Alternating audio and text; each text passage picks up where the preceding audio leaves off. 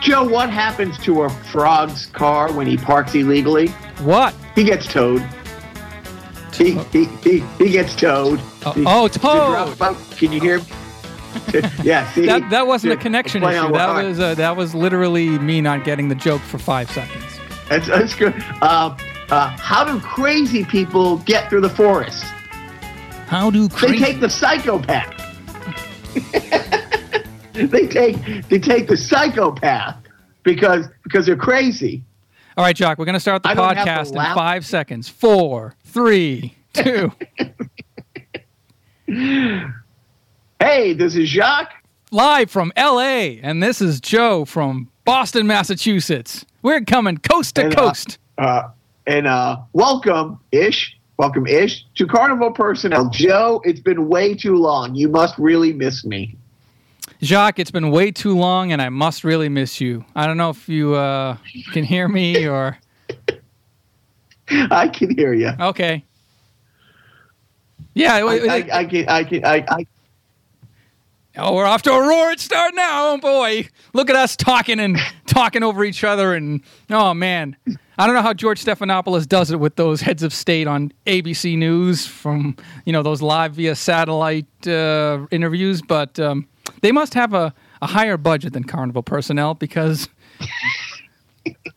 we tried everything. The reason why Jacques sounds like he's transmitting from the inside of a storage facility that's been hollowed out down to the studs and is 1.5 miles below the Earth's surface. It's because he doesn't have a USB microphone that works on his laptop, and he's communicating in via Skype. So there's already a 2-second delay, and his voice sounds tinny, and then you may also hear my voice being echoed back at some point, which is a bonus for you guys, I say. 2 of me is worth... 1 of Jacques, I think, which actually devalues me. Anyway. Well, 1 in the bush? 2 Joes in the hand is worth 1 in the bush? I would never wish 2 Joes in anybody's hand. So it's been 3. We've missed 2 podcasts, so this would be the 3rd week by the time this is dropping. Yep. I think maybe 4. No, it's 3 weeks. I'm trying 2 weeks. Trying to think when I left. I don't remember what day I left because it's been a blur, and I was just trying to figure that out before I called you. What day? So management's birthday was on the 23rd, so I think I left on the 27th, something like that. So we would have missed 1, 2, 3 strikes. You're out at the old ball game. Who cares about our schedule? In the podcast universe, this is all instantaneous. When people are listening to the archives 20 years from now, and they're just correct. They're binging this podcast from the whatever internal microphone that they have in their ear that Apple implants in all babies 30 years from now.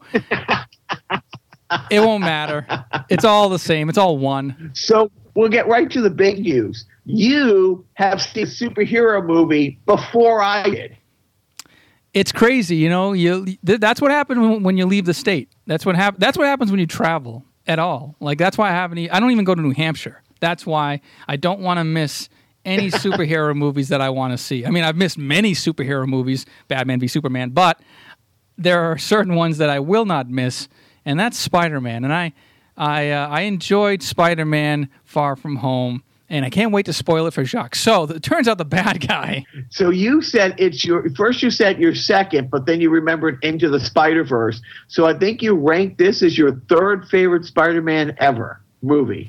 Yeah, I would say, and I have to rewatch Spider-Man 2 again, but I'm pretty sure I really enjoyed Spider-Man 2. But Into the Spider-Verse, I almost forgot. Which is blasphemy because it's literally, I think, the only Oscar-winning Spider-Man. I don't know. Maybe I'm wrong. Maybe there was some technical Oscars awarded to previous Spider-Man movies, but Spider-Man Into the Spider-Verse, which is now streaming on Netflix, is probably my favorite Spider-Man movie of all time. But as far as live action goes, Spider-Man 2 is a little bit better than Spider-Man Far From Home. But I think Far From Home is an improvement from Homecoming. It's It's you know, I won't spoil anything for you, but they're not in New York. Yeah, no, I liked Spider-Verse. I know, you know, and you know, of course, I'm mostly upset because Spider-Man can't be black, obviously. Just like mermaids can't be black, which I don't know how much of that you've been following, but it's just awesome. It's just, and a couple years ago, sidebarring a little bit, Idris Elba was rumored to be in talks with taking over James Bond. And can you imagine the shit people would lose if there was a black James Bond? I don't know if the rest of the world is racist, but anyways, yeah, I liked Spider-Verse. I didn't love it as much as I think I wanted to, because like people like you and the boys really, really loved it. I liked it, and I love Ryan Reynolds. So, but yeah, I mean, but this Spider-Man, I think this current Spider-Man is my favorite version of Spider-Man. I like this kid an absolute lot. I mean, I think, you know, the right age, and I like the other ones. I mean, I don't own them, so obviously I didn't love them enough to, when I got the Apple TV, to backdate and buy the 6 that were already out there. And there's probably a package now that you can probably get them for probably $100 for all 6 or something like that. And if that happens, I get them. I liked them all. No, I didn't. Episode 3 with Andy Garfield. Did you ever see that one? It was almost like a Bollywood Spider-Man. The Andrew Garfield Amazing Spider-Man movies I have not seen, but I thought there's only 2 Amazing Spider-Man movies. Then I'm thinking the Tobey Maguire one. Like the third, there was one of them that had the third installment. It was Bollywood. There was 3 elongated dance numbers in it that just kind of That Spider-Man 3 with Tobey Maguire and Topher Grace as Venom. Is that what you're thinking of? It might have been, you know, but the new guy loved it in Endgame, loved in Civil War, loved in Infinity War, and I really liked Homecoming. I really, really liked Homecoming a lot. So I'm looking forward to seeing this, but no, we haven't seen it yet, but it's stunning that you've seen a superhero movie before me and loved it. My main motivation to see Spider-Man Far From Home in the theaters, not only to experience the glory on the big screen, but to get into an air-conditioned room on the weekend, because my house does not have air conditioning, because I live in the 1920s. Now, if you'll excuse me, I have to go wax and curl my mustache. the bob and tube wiring doesn't allow for it, probably. No, it does not. So I'm in LA, and there's a great Disney-owned theater out here called the El Capitan, and it's an old theater that they took over maybe 20 years ago, but it's an old Hollywood, beautiful theater, balcony, and it's the best place to see Disney movies. And I'm going to start off talking about, spoiler-free, talking about Toy Story 4, but let me put this right out there. And I was going to tweet this last night, but I didn't get a chance. Trying to think the right way to say this, collect my thoughts. I want to be crystal clear. Fuck you, Pixar. Fuck you very, very much. They make you cry twice before the opening credits. What the hell? 2 times. I didn't drive across country to spend the whole fucking vacation crying, which I have done, which we'll get into later. But I did, and I knew it. I knew going in. It's like, okay, these sons of bitches pull tears out of my face like nobody's business. And I was expecting something, but I truly wasn't. Yeah, I kind of was. Twice before the opening credits. Just twice before the opening credits. It's like when Attila the Hun saw his mother. Niagara Falls. So, but it was great. And it was great. And I was worried because, sometimes, as we've talked about 1,000 times, franchises try to go to the well too much, and it just doesn't work out. Sometimes, but not this times. Right. Well, this is why I'm so glad the Superman franchise with Christopher Reeve stopped at 3, and why they only made 2 Godfathers. Wait, but I was worried that the fourth one. Are you saying that Spider-Man 4 blipped out of your universe? Because in my universe, it's great. It's really a different story. It's great. I'm very looking forward to being able to talk about it when I get back, because the spoiler, what's the word that I'm looking for? Memorandum, or moratorium? Yeah, moratorium. Moratorium will have been lifted. Okay, will have been lifted. It's funny because we were at Harry Potter at Universal, I'll get into, and our friend Renetsky, friend of the podcast, Ellen was talking about something. Oh, there was this character, and it was really sad when they died. And she's like, I haven't seen it, don't spoil it. And it's like, I think we're past it. You can talk about Darth Vader being Luke's father. I think we're all good there, But we both saw movies.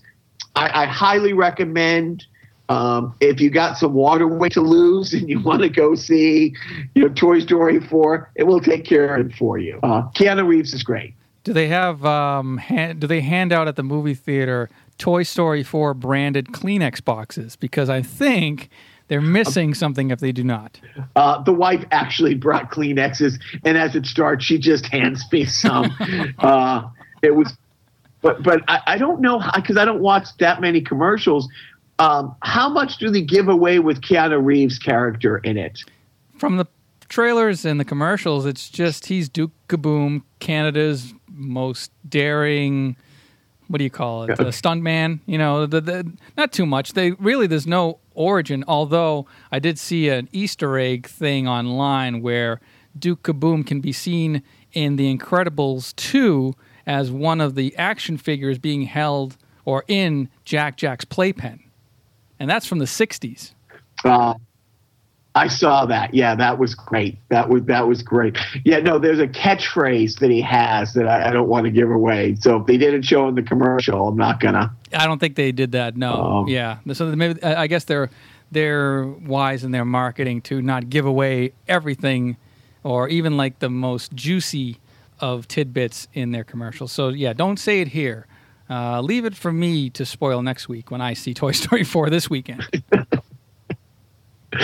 So speaking of Far From Home, as I am, so I'll bring a little update on the trip, because you and I have barely even spoken, which is weird because usually I call you on the way home from the podcast after talking for 4 hours.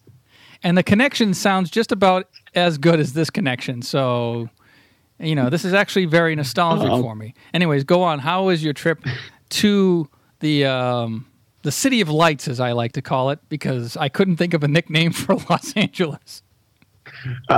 Most people go with the City of Angels. Oh yes, I believe Paris is the City of Lights, and people do not. Have you ever heard anybody from Boston refer to Boston as Beantown, and not in a mocking way? No, nobody in Boston refers to Boston as Beantown. Yeah, no, never. I don't think we even sell beans anymore. That's how outdated that reference is. So the trip out was great. I want to do a whole sideshow about. I'll do a sideshow about the trip out and do a sideshow about the trip back, and we can contrast and compare our trips when we made a similar journey. It's great, but just focusing on being here. I think I told you a little bit. I at least texted a bunch of people. So we got here on July 2nd, and we went to Six Flags on July 3rd with a friend from the podcast, Renetsky, and we also went on the 3rd, and the craziest thing, we got into the park. Trying to think when we got into the park, but we got into the park, and on Tuesday and Wednesday, July 1st and 2nd, we went to Universal. I'm sorry, we went to Six Flags here. I'm trying to get the date straight, but it was a Wednesday. Yeah, the second day we went. Sorry for babbling. There was a promotion where we could get into the park an hour early. So we got to the park crazy early. We got in. The boys are on the second ride, maybe the third ride in the morning, and there's no lines. You're walking right onto the rides. And we get to a big roller coaster. You know, a cart just pulls away as we're getting in line. They get on the next cart, it pulls away. The third car pulls in, and people, it's not a full cart, but they're, you know, keep the trains moving, as they say in Germany during the war, getting people out of Auschwitz. The trains did run on time. Thanks for driving that part home. When I didn't know where you were going until you said Auschwitz, and I go, oh yeah. But so they first Nazi reference in the podcast. So there's the cars are going. It's a big roller coaster. It's like a 2-minute roller coaster, and all of a sudden the whole platform is rocking and a rolling, you know, shaking and a jiving, grooving and a moving. And I don't think anything of it. I don't think anything of it because there's 3 different, you know, roller coaster carts out on the track, you know, with, you know, and so car 1 comes in. Everybody gets off, but they don't open the gates to fill it up with the next people. And now the line's not big, but there's enough people to fill it, obviously. And they send that empty cart down the track. The second car comes in, and they empty that out, and they send that car down the track. And again, they don't let people fill it. And then the third car comes in, and the boys are on that one, and they have to exit on the other side, and the gate won't open. I'm like, can you open the gate so I can, you know, cut across, you know, the car to get to the other side where they are? And they're like, no, it's locked. It's on lockdown. And I'm like, on lockdown?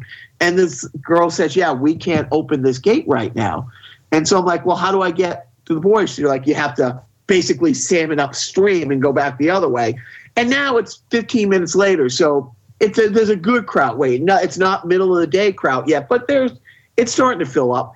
And so it takes me a while to get to the boys. And just as I get to them, the park makes the announcement that there was just an earthquake. But by the time I got to the boys, maybe 4 or 5 people had called me asking me if everything's all right.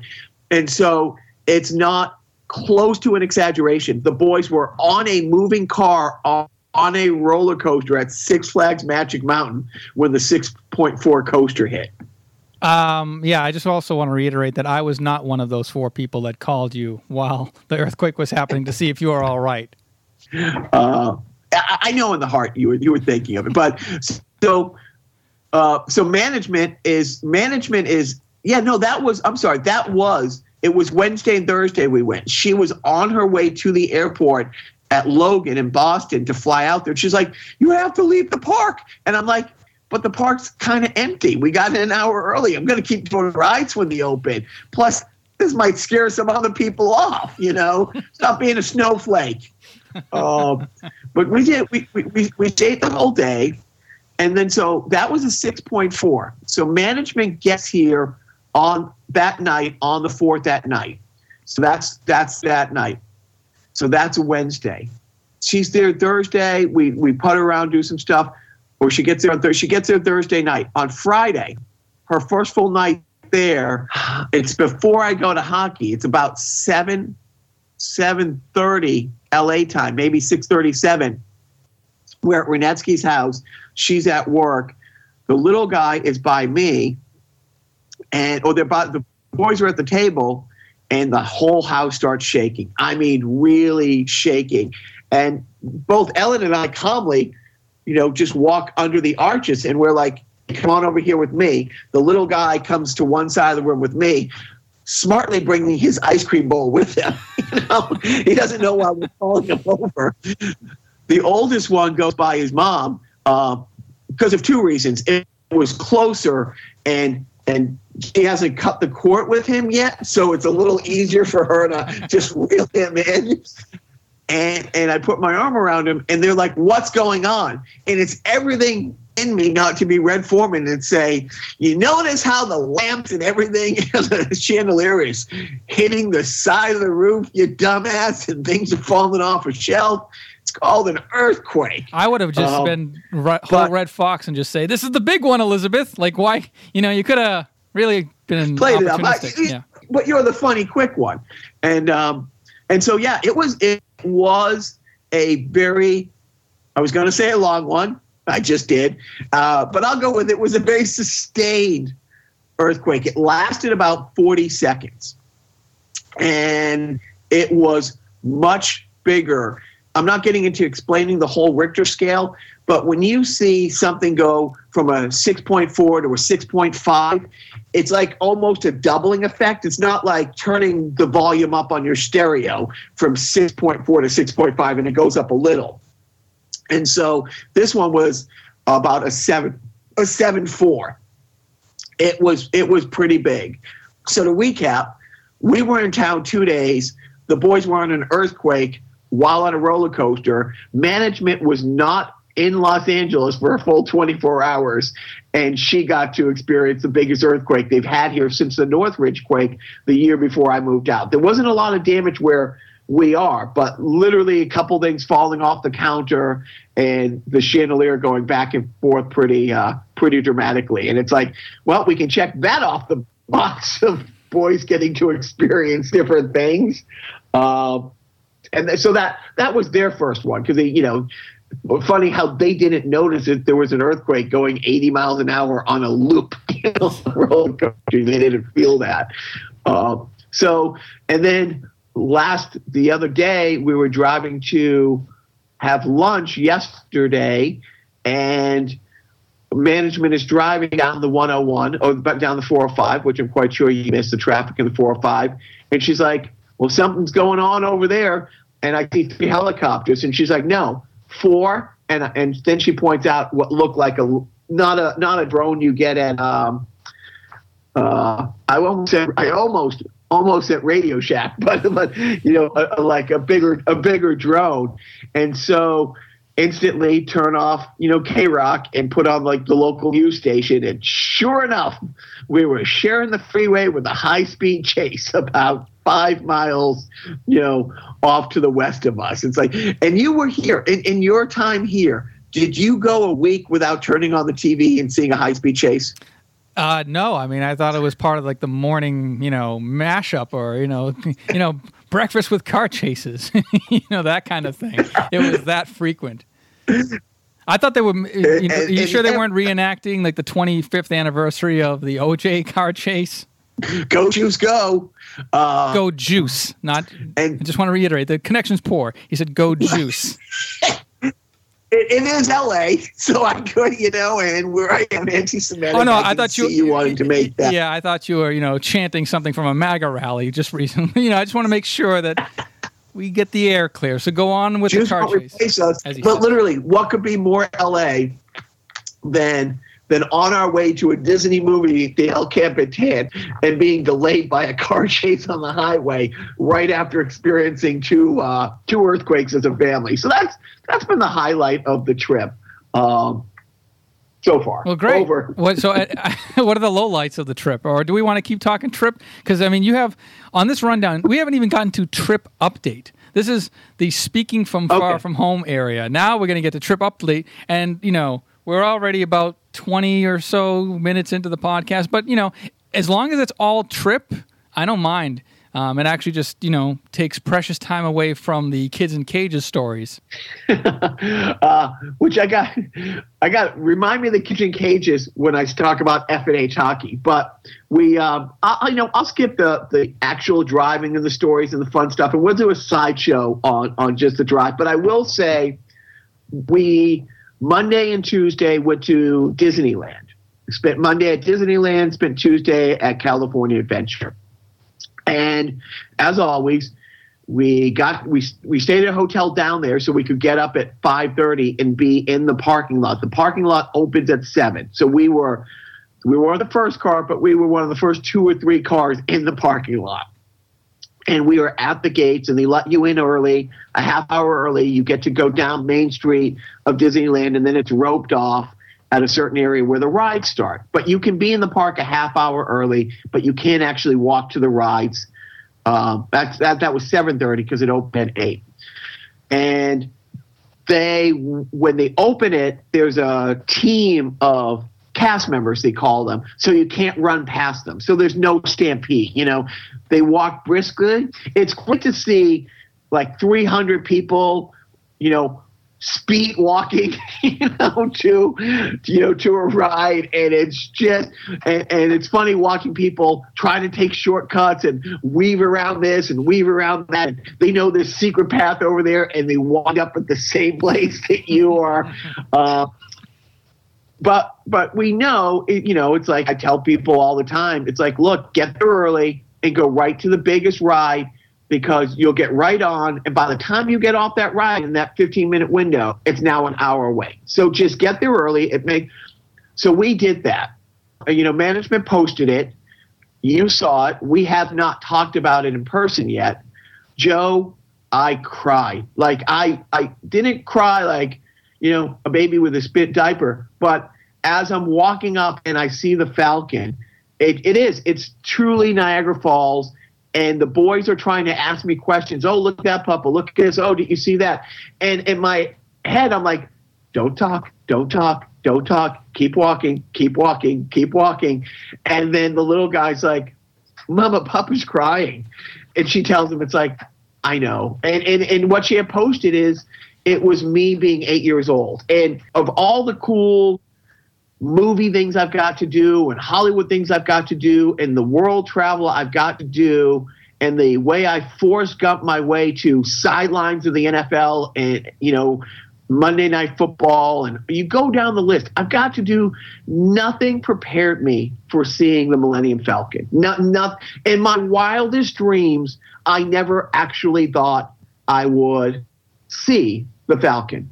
And it's Disney, so you don't see it right away. You walk through, that part of the park where for the last 10 minutes, you're on another planet. You are transported away, from everything like the trash barrels, and you go down the list for all of Disney's faults with how they treat employees, and you go down the history of Walt Disney being a sympathizer. They do this right, and Joe, I literally couldn't stop, like the whole time. Like we're in the queue, and we walked right on. Having said that, it makes you walk from where the ride starts to get on is at least a third of a mile. So, and the idea is they make these long, you got to weave through the thing so you feel like you're moving, type thing when there's crowds.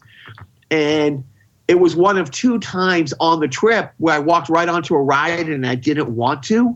I was happy being immersed in everything going on around it and stuff like that. And you kind of have to know the canon, because one of the people, like animatronic, that explains what you're doing. So you get on the Falcon and you got to go on a mission to steal coaxial, like, the fuel that you wouldn't know about unless you saw Solo, the Solo movie. It's you have to shoot a train to make to make it fall to the ground so you can steal like that liquid fuel. So you have to know the Solo movie. But the guy explaining it to you, the animatronic, he's the pirate guy from the Clone Wars TV series, so you kind of have to be immersed in the whole canon.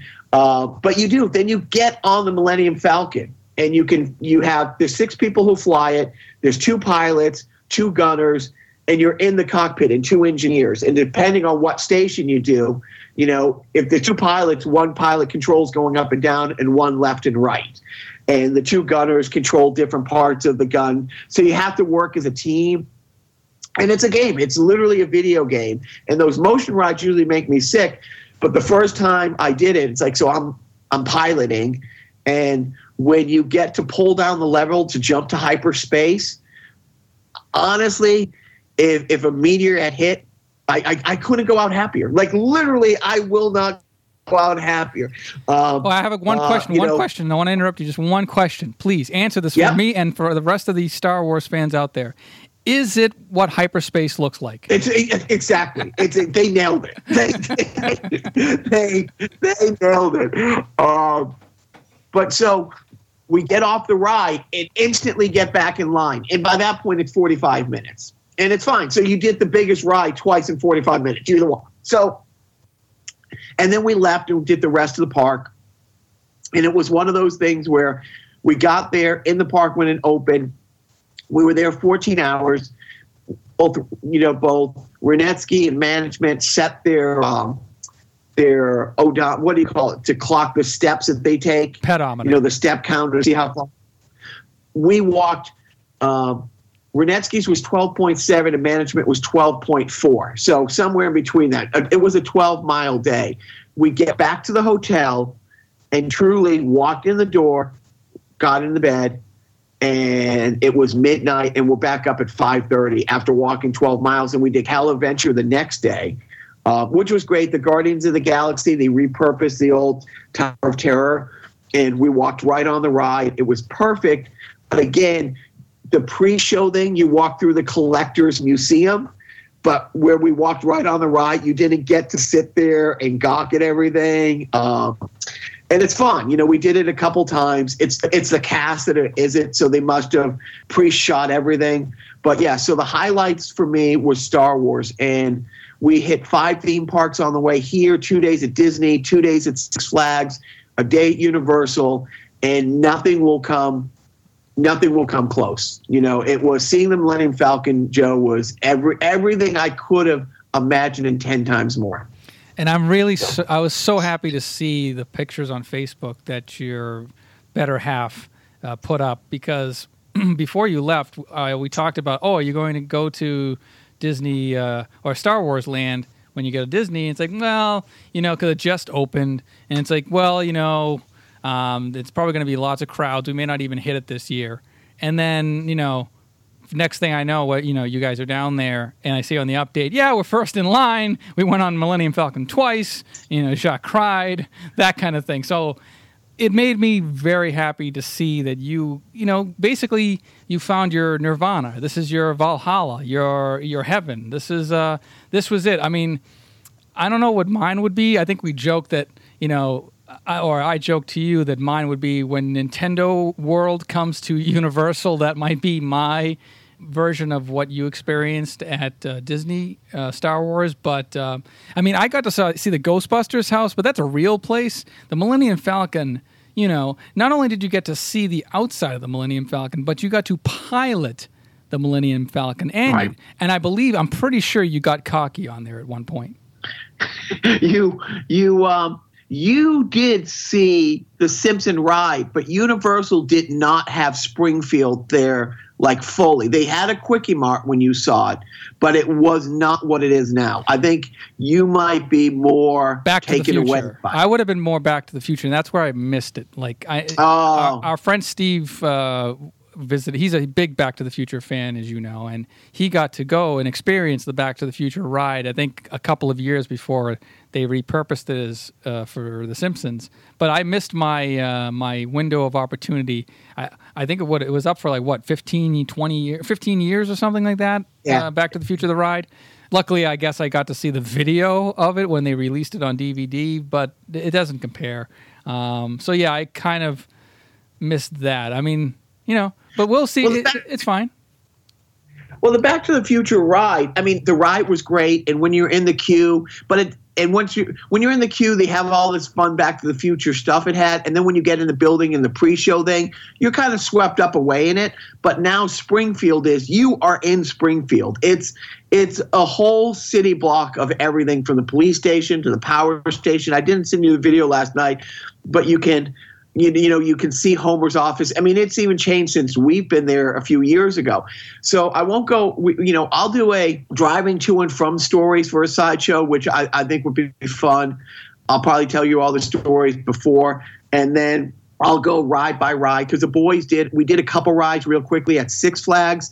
There's a ride where a crane, you're suspended. You're literally, me and the two boys are in sort of sleeping bags with harness on them, and this crane swings you way back, and we went they clocked it 84 miles an hour, wow. And you're headed straight to the ground, and then you swing like a pendulum back and forth.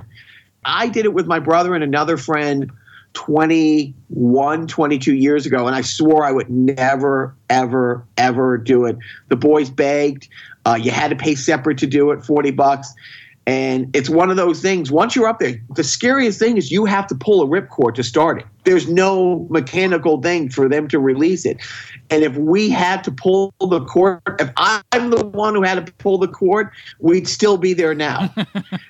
and I don't mean from last week with the boys. I mean, 21 years ago, my brother and the other guy and I would still be up. So my oldest one pulled the cord.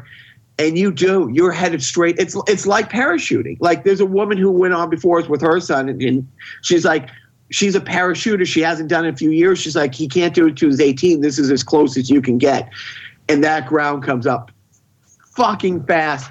So we get off, and the guy notices the stamps on the hand. You can buy to go on. It's $40. But if you're a season pass member, you can do it. You can do it a second time for free. And they're like, do you want to do it a second time? And the boys are like, yep. And I looked at the guy and like, do I have to do it? He's like, nope. I'm like, boys, I love you. Not enough to do this the second time. So they did it. So just them did it. And I'll send you the video, or I'll post it maybe on the Twitter. Dude, the balls on those kids. And then I take the oldest one to ride a different ride because the little guy, he's 49 inches, and most rides are at Six Flags 52 inches, so can't do them yet. But if you want to look this up, Joe, what he can do, you know what the carnivals, those rides that like just bring you up on a chair and just drop it. There's like it's called the Lex Luthor, Joe. It's 40 stories. If the connection isn't working, I'll say it again. It's 40 stories. And it brings you up and drops you. Let's see, doing the math. 40 stories. And Renetsky is like, oh, we're going to go do this ride. And he sees that he's tall enough to do it. And she lets him do it, himself, And I'm like, she sends me these pictures. And I'm like, management is like, I can't believe you let him do it. And I'm like, I did it. But when his brother found out he did it and wanted to do it, I did let them do it again. So they are all good. So the only other thing I'll talk about with theme parks is the visceral reaction that I had at Star Wars Land. Oh, the last thing about Star Wars Land is we didn't do all the sightseeing. It's like, okay, we were in the Millennium Falcon. None of the other rides are open yet. There's 2 more rides that will be open over the next 6 months. So we did that. It's like, okay, let's get back to the park. You do all the rides before the crowd, and then you go sightseeing. We're leaving the park, Joe. We were out of the park, and I say, hey, let's walk through and take pictures of the Falcon at night, and let's go by that bazaar they have, which BRM, Joe, BRM. Which means? Big rookie mistake. Big rookie mistake. Because as you did see the pictures on management's Facebook, the little guy saw a real Jedi outfit. And by real Jedi outfit, I mean real expensive. You like to keep it real. And he looks so great in it. He looks so great in it. And management is like, well, it's crazy expensive. What do you think? And I just turned and walked away. Because I'm not going to give an objective opinion. You had to recuse yourself from the decision on buying a Jedi outfit for your young son. And not one of these Jedi outfits you get at Target during Halloween. You know what I mean? I mean, the material is really thick. It's great. And my kid. He will wear the fuck out of this thing. He better. It costs a lot of money. $200 well worth it. So the last theme park thing I will tell you is management had the same reaction to walking into Hogsworth as I did to the Millennium Falcon. Oh, she got to see Harry Potter World at Universal. Dude, and that's the thing. It's like the Six Flags across the country, there's nothing like the Six Flags out here. It's like we're snobs. We are snobs. We've been to theme parks around the world. We are snobs. I get it. But the Six Flags out here can't compare to Universal or to Disney, but it's 1,000 times better than any other Six Flags. But it does have a couple great things. But Universal has really stepped up its game because the season passes have gone up. I mean, Universal is manageable. It's a couple $100 for a year pass. Where Disney, it's about $1,000 now. And you get your money. You don't feel cheated. I mean, as crazy as those money is, you don't feel cheated. And what they have done with Harry Potter, they have a nighttime show where I don't know how they project things in the sky without a backdrop. I mean, it was mesmerizing, but management lost it walking through Hogsworth. And again, we got there early, so she got right on that Harry Potter ride. And as soon as you got off the ride, she was on the ride. It opened at 9. She was on the ride at 9:05. At 9:15 when she got off, it was over an hour wait. But then you walk through, and it's all there. The candy shop is there. The wand shop is there. And it's immersive, and the characters are great. So it was great to see that she had the same reaction being a Harry Potter, aficionado. You know how I know she read the books before she saw the movie, Joe? Yes, I do. Well, that's great. I'm glad you guys have had a ton of fun so far, and you will be having tons of fun in the coming week or so. You're there for another 2 weeks? I'm here for another week of work. So management leaves. Management left yesterday. I am at a meeting right now. So I'm staying through Thursday of this week, and then it's going to take about 8 days to get back. The boys had never been to Canada, and they still really haven't. We went to Niagara Falls, so just right over the border, and we're going to have lunch in Mexico on the way to Austin. So the plan is to go to Austin, see our friend John Hunt, formerly of Beyond Id, pre-Dan Cray and Beyond Id, when it was just Beyond Id. Singer guitarist of the band Five Hit. We play a lot. Then going to go to Waco to see Chip and Joanna from Fixer Upper on HGTV. Like that. Anyways. Yeah, I know who they are. My 9-year-old loves them. It's like I could take him to the Hall of Fame. Anyway, hockey, basketball, football, no interest. Taking to Chip and Joanna's bed and breakfast in Waco, Texas, and it's his Star Wars. I failed. You're not going to take him to the David Koresh bed and breakfast in Waco? See, that's Waco to me. Like that's Waco to me. That's my Waco. So, and then we're going to take. I'll talk a little bit about the trip. We're going to go through Georgia. I'm actually getting involved in the state politics of Georgia. I'm serious. We're going to hit like 5-6 flags. Going to hit 5 or 6 Six Flags on the way back. So it's going to take like 8 days to drive back. But anyway, so the trip's been good. The last thing I was going to talk about the trip, of course, is Friday night. And it's everything I hoped, and the guys, it's funny because within the first 10 or 15 minutes, everybody's like, is somebody streaming the podcast? Where's Joe? I heard "Where's Joe" more than the phrase "Where's Waldo" has been said collectively by the universe. You know what? Now I kind of get. I'm sorry, I just want to interrupt that. I listened recently to the Conan Needs a Friend podcast with Andy Richter, and they brought up the fact that, years into their show, they couldn't walk down the street alone without somebody coming up to them and saying, "Where's Andy?" or "Where's Conan?" So now I get that you're actually getting that same thing with our throngs of fans. I butchered a joke last Friday night, and I think it was All-Star Tommy who's like, "Don't worry, Joe will fix it in post." More work for me. Ha ha. Anyway, well, that's nice. So it was great. I'm glad that everybody enjoyed me not being there. They did not. They would swap out you for me gladly. And really the way I play, not much of a difference. You can't skate, correct? No, I cannot. Okay. Like I said, you could switch us out. We'd be interchangeable at this point in my hockey ability. I will say this, and I'm going to tell this story real quick, as quick as I can. It was great seeing everybody.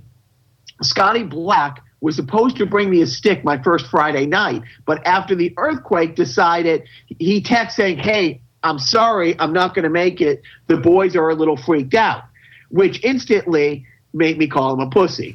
I said pussy, and I don't know if I was calling him a pussy or his kids. Either way, I'm fine with it. Scotty Black is from Canada. His wife is from Japan. So I get to the locker room, and I bring it up instantly. Which side of his kid's lineage were causing him to stay home? The Japanese side or the Canadian side? And I said to Biff, I'm like, well, another guy who's there whose wife's, a guy, Rick, his wife's parents are both Japanese immigrants. So his mother-in-law and father-in-law were both from Japan. Both in internment camps in the war. Fun fact. But anyways, he was there. So I'm like, well, his kids are here, so it can't really be the Japanese side, but his kids are quarter Japanese, where Scotty Black kids are half Japanese. So maybe it is the Japanese side, which let me turn to Biff and say, this is why you lost the war. And then I'm like, well, it can't be the Canadian side, because when you think of men from Canada, you think of tough, fortitude, you know what I mean, resiliency, and then you realize those are the ones that stayed. Right. You know, the pussies. So Scotty Black shows up the second week, and he brings a stick for me to borrow. And so in hockey, there's an old saying: forecheck, back check, paycheck. There's, you know, it's like being a lineman in football. There's not a lot of glory in forechecking and back checking, but you know, the good players, the well-rounded players, the reason like Patrice Bergeron is considered a god is he can completely dominate a game without scoring a point with his forechecking, back checking. But most people don't want to do it because it's a lot of work for a little payoff. But and you kind of have to do it as a team. And about halfway through the game, the one thing I was doing well is forechecking. Not so much the back checking, but the forechecking, the offensive stuff to keep the puck in the offensive zone. And I said to Taylor, and a couple of All-Star was on my team, I was playing against Scott Black, I say, you know what? Forechecking is like putting migrant children in cages. All it really takes is the will to do it. It's not hard. It's just the will to do it. I mean, putting the kids in the cages physically is the easy part. You just have to want to do it. And the look that you have right now is the reaction that I got. I enjoyed that. So one of my shifts, I went over and I told Scotty Black, I was forechecking him pretty well. And I'm like, yeah, forechecking, it's not hard. You just have to want to do it. And I said, like putting migrant children in cages. And so every time the rest of the night I was forechecking him, I just kept yelling at him, I have the will to do it. And then I told him, it's like at one point, it's like, I'm going to test out the theory. Your kids might wind up in dog crates tomorrow at Biff's party because, I have the will to do it. So Scotty Black, Canadian, very polite, quiet, really great guy, nicely brings me a stick like he did in Phoenix. I think I told you the stick story in Phoenix where I conned his own kid into throwing his stick down the hall, thinking it was mine. Anyways. So about 10 minutes left in the game, I look to Taylor and I say, do you think Scotty Black is going to realize that I'm the kind of guy that borrows a stick from him and intentionally leaves it on the other side of the rink on the bench after the game when we get into the locker room? And John gave him too much credit and said, oh, he'll remember. I almost forgot. Game's over. I truly skate. I'm almost off the ice and I realize, oh, yeah, I got to bring the stick all the way back and put it on the far side of the rink back on the bench. And there was a couple guys there, and people forget their extra sticks sometimes, so the last guy on the bench will bring the extra sticks, with them. And I'm like, leave this stick here. So not only do I do that, not only do I wait for Scotty to take the skates off, but to shower and to be ready to go. And then I say, Scotty, 10 minutes left in the game, I asked John if you would remember that I'm that much of a dick that I would borrow your stick and intentionally leave it out on the bench. And he just puts his head down. And I'm like, you tried to kick the ball again, didn't you, Charlie Brown? And then it dawns on me, Joe, who was it who pulled the ball away from Charlie Brown? Lucy. And then who did Charlie Brown go to for therapy? It's a profit deal. Seriously, did that woman not fuck him up so many different ways? She so physically tormented him in sports and then charged him a good nickel to spout his problems. And I think now she's the head of the RNC. So, it kind of worked out. I thought she was over at the NRA. It's hard to tell. Are they the same thing now? Yeah, you're right. Lucy is Dana Lesh. She, so anyway, and then in the parking lot afterwards, I'm talking to Scotty Black about it, and I'm like, when I do these things, and I tell these stories about how I do this to you, Scotty, nobody puts their hand up to high-five me. Nobody says, oh, Jacques, that was a good one. You're awesome. People just look at me and think, you're a dick. Yeah, that's just in the line in Star Wars. So, we're already at like the 50-something minute mark. So, in the interest of time, I would like to just really hit like the skip forward button to either a defunct sponsor or maybe touch on one news item or one thing. But like, let's maybe not have the awful this week because the awful will be there. And you know what? This isn't about the awful. It's about the awesome. Yeah, the only thing is the Paul Ryan with the book, and it's like, fuck you. Just, whatever. I don't even know what that is. Who gives a shit? Okay. Former Speaker of the House, Paul Ryan, who never stuck to Trump and always apologized. And the funniest tweet I saw, at least his book will have a spine. And that was the funniest thing I saw about that. But we will go to the defunct sponsor because I can't remember. I didn't want you. What was the voice that I just realized the other day that you can do? You were talking, and I'm like, you got to do. Was it Don Knotts? I think it was Don Knotts, right? I think so. So we'll save that for something juicy. But yeah, we need cash to pay for me to get home. And I got to take a piss. So here's a defunct sponsor of the week. Go Paragon Park, Nantasket Beach, now open daily, filled with new rides and attractions, plus excitement on the longest, highest, fastest thrill-a-minute roller coaster in New England, where bargain days are Monday through Saturday. Ride all day from noon to 5 or 6 to closing for one price. Bring the family to Paragon Park, Nantasket Beach, only 18 miles from Boston. Bay State Line boats leave every day from Long Wharf. Buses from Quincy Square break away to Paragon Park. Free admission, free discount coupons at all participating Stop and Shop Bradley's or McDonald's. So in sport, Joe, did you watch the women's soccer team defend and be, I think, only the second, World Cup champion in men's or women's to win back-to-back World Cups? I did not watch it. I followed, the news reports online. I'm happy for the U.S. national women's soccer team, and I'm glad that they're getting the pay that they deserve, apparently. It's great, and it's funny because of the strife with Megan, one of the team captains, and she's great. She's 34, and it's funny. Her girlfriend, plays in the WNBA and wrote a really funny op-ed about her and the whole situation which was going on, which is absolutely great. But just focusing on the sport thing. Well, the good thing about the politics is management wanted to watch the game. Like, she was dialed in. I wonder how many more people watched it because they were either, it's weird to think like you would have Republicans rooting against her or rooting against Team USA.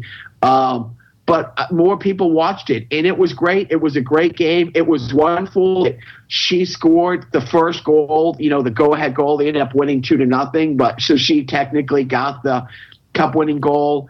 It's great when you have – it's one thing when you have somebody – when Colin Kaepernick was speaking out, dude, you're a backup quarterback. You know what I mean? You're but to have the best player, the one who – got the trophy. I think it's the Golden Boot for not the best one in the game, but in the whole tournament and stuff like that.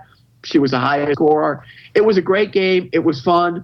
And it's true. It's like, I get the whole men's soccer brings in more money worldwide, but not in the U.S. I don't think more people watch, I can tell you the women's U.S. soccer team, more people watch them in the finals than all the U.S. men's teams collectively in the U.S. finals because they've never made it to the finals.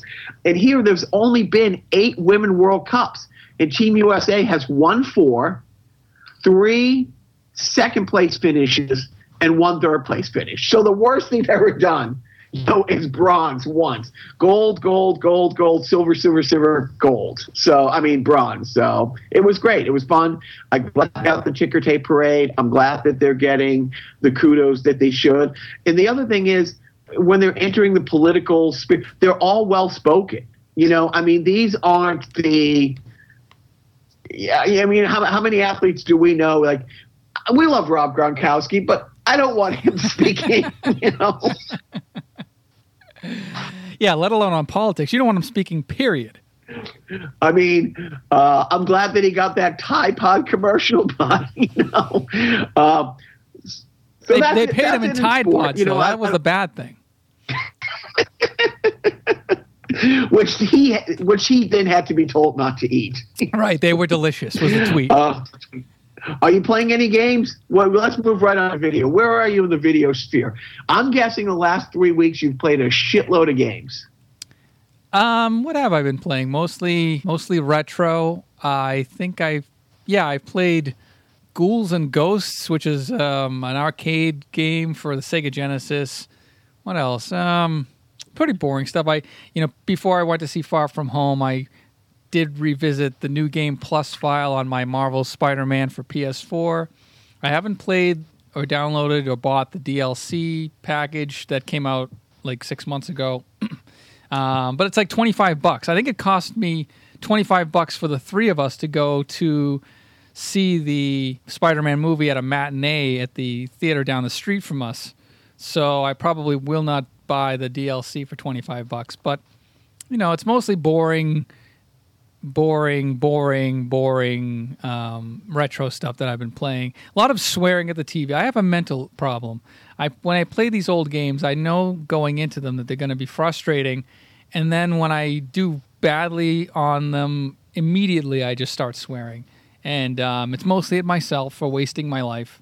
But I don't know. It's like one of those comfortable feelings. Like I'm so used to that feeling of getting so angry at the game that but I still want to finish it. I still want that sort of sense of accomplishment, even though there is no accomplishment. And therein lies the folly, Jacques.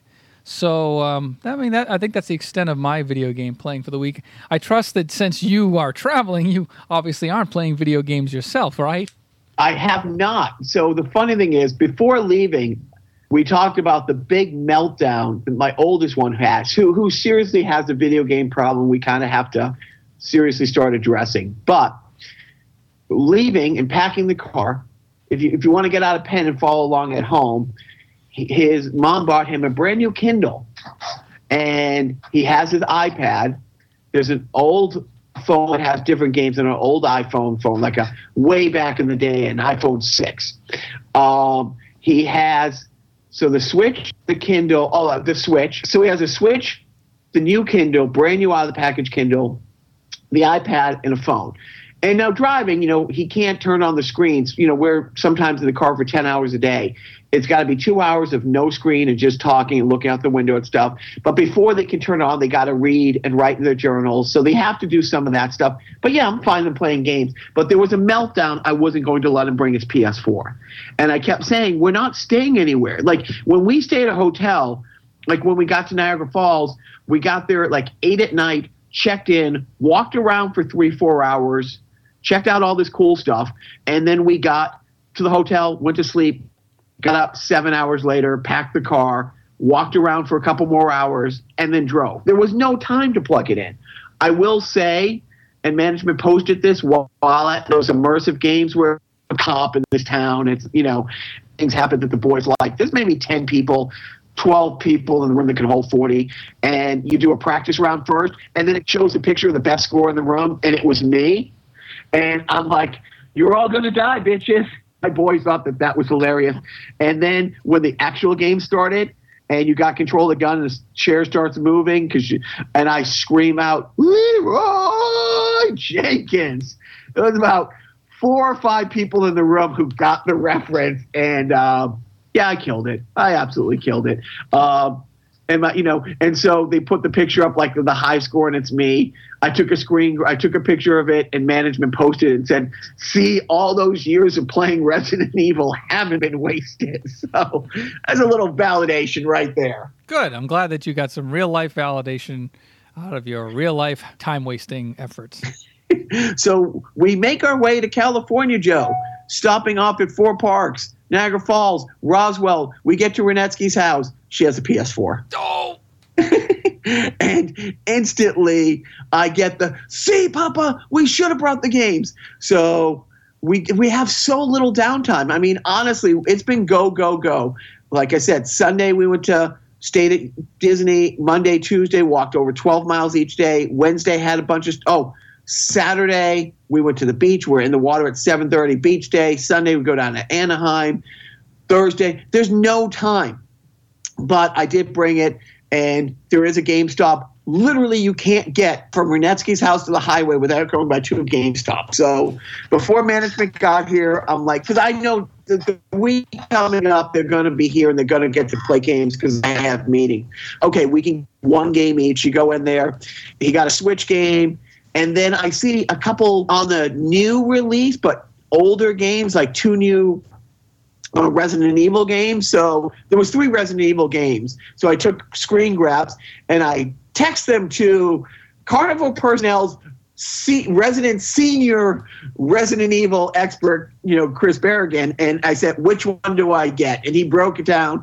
This one does this, and this is what's good about this game, and this is what's good about this game. I like this more than both of them. So I took his advice. I got it both. Nice. Because it was a buy one, get one free type thing. So I bought 2 of those. I got the Telltale Batman game that I haven't obviously got, but I haven't got to play these games yet, and I won't till I get back. But so yes, so driving across country, all the theme parks, all the crazy stuff along the way, and I think the highlight was that Renette had a PS4. So I guess we'll move on to TV. What are you watching? Probably nothing. Literally, the only thing I've watched on TV since leaving, Boston 3 weeks ago is the World Cup final.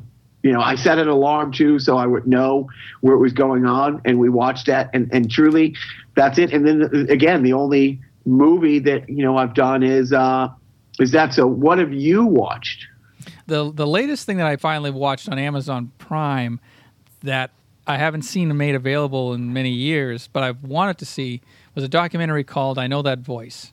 It's directed by John DiMaggio, who does the voice of Bender from Futurama and a bunch of other cartoon voices. And it's a 2013 documentary about the voiceover acting world, the voice acting world. And it has like dozens of voice actors all being interviewed, giving their experiences on the voice industry. It was made before Gary Owens died. Do you know who Gary Owens is? Yep. Live from beautiful downtown Burbank, from Laugh-In. That guy, he's interviewed. But it's pretty fascinating. If you like cartoons or just like those types of that voice acting world, Kevin Conroy's in it, Mark Hamill's in it. But it's interesting. I would say check that out if you have Amazon Prime. The other thing I watched on HBO, it's a recent documentary that came out about, to bring the show down a little bit, about Michelle Carter, the girl who was convicted of involuntary manslaughter in Massachusetts a couple of years ago for coercing her boyfriend via text to commit suicide. Oh, right. Wow, there's a documentary on that already. That seems pretty fresh, pretty raw. Yeah, the crime occurred. Well, the suicide occurred in 2014, July 2014, and then the trial was, I believe, 2017. And it was a trial by judge, and she waived the right to a trial by jury. It's pretty fascinating because the unique nature of the so-called crime, where you have their entire conversation is documented, like their entire relationship essentially was based on via text. Like they met through mutual friends in Massachusetts. They were from separate towns, and they really only had a relationship romantically, if you want to call it that, by text. So it really gets into the psyche of Michelle Carter, like the world she grew up in, which, she grew up in, they both grew up in, pretty average white suburban towns, but and families. But Michelle's world seemed to be more detached. Like her view on reality was a lot more skewed. And I think they get into like the mental problems that both of them had, both Conrad Roy, the boy who committed suicide, and Michelle Carter. And it's fascinating. It's not as black and white. She was painted by the media to be this sort of conniving, cold-hearted Black Widow bitch who wanted attention for herself by having a boyfriend commit suicide, and then her being the woe was me girlfriend on Facebook to bring more attention to herself. But it's a little deeper than that. It's not as black and white as you might think looking from the outside. So they don't really answer every question about like, oh, this is what her motivation was and this is what was really behind it. But it really does sort of like make you think about how again, we always fall into the trap of like, don't believe everything that you read. Don't, the media. Yes, there are good parts to journalism, but then there's also the sensational part of journalism, especially in high-profile court cases where things can get skewed and perceptions can be changed based on coverage. And that certainly was the case with this trial. They even interviewed people around town asking like what their opinion was before the verdict was given. Who do you think she's guilty? Do you think she should go to jail? And a lot of the consensus was, yeah, she was cold-blooded or heartless, and how could she do such a thing? When really, she didn't technically do anything, and it also opens up a can of worms legally, like, now, if you bully somebody online and they commit suicide, are you now culpable for that? Are you now, could you possibly be charged with a crime? And, this sort of sets a weird precedent. But, yeah, that's fascinating. It's a 2-part documentary on HBO. You'll never see it. But anybody with HBO, check it out. It's called I Love You, Now Die. Does anybody have HBO? Not everybody canceled it after Game of Thrones was off. I thought I didn't know they were still around. I know. I'm a sucker, aren't I? So you got a parenting tip of the week there, Joseph?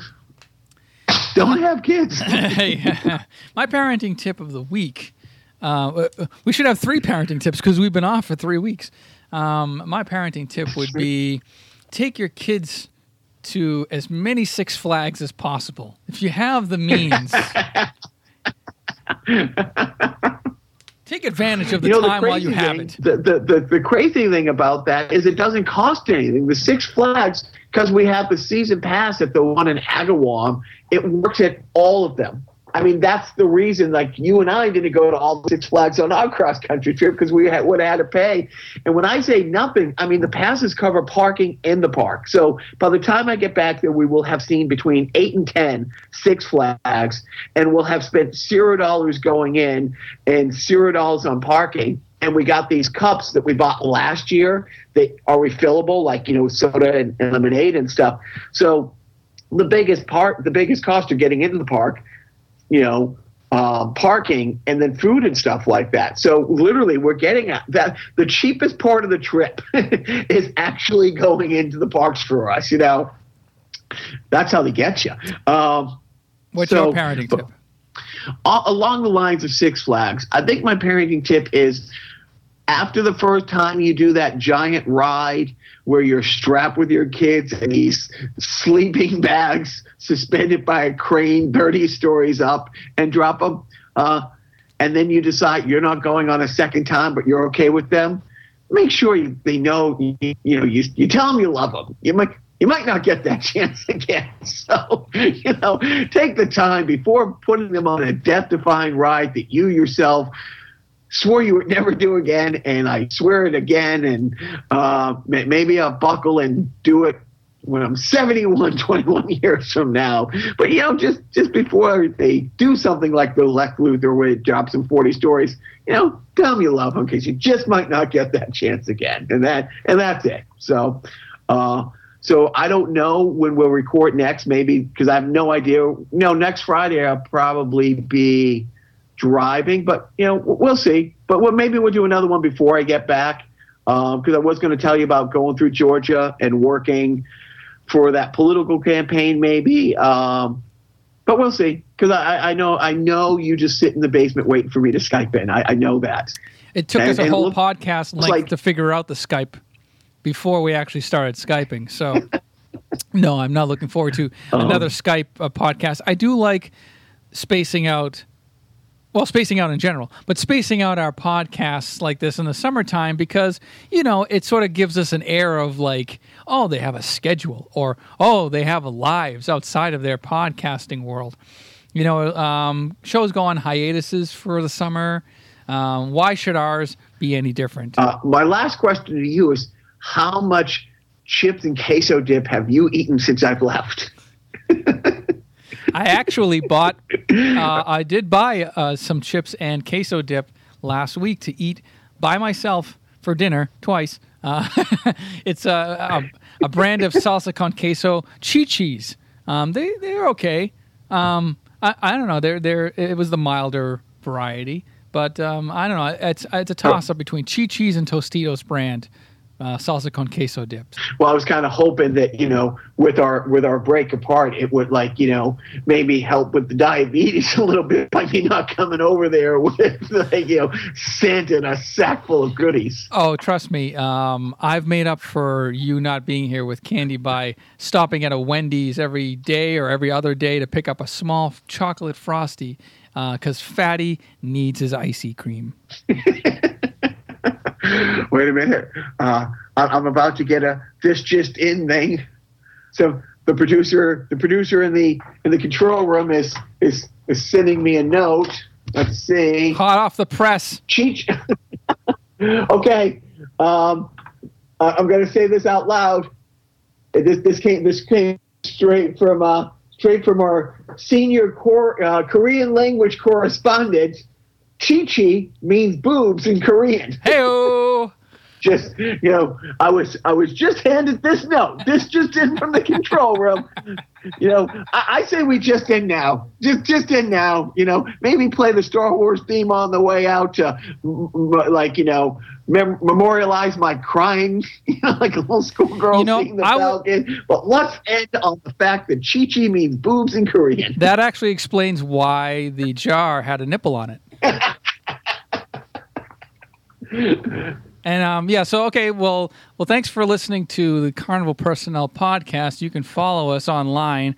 You just go and try and find it. I ain't gonna give you the actual handle for the Instagram and the Facebook and the Twitter. You can go fuck yourself if you think I'm gonna give you that much information, because that's how they get you.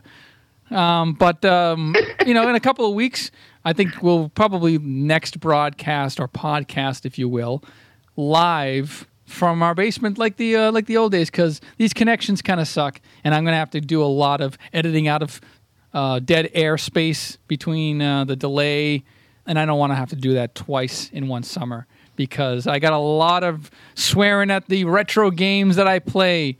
So anyways, Jacques, enjoy the rest of your trip. Have a safe trip back. Thank you for teaching me Korean boobs.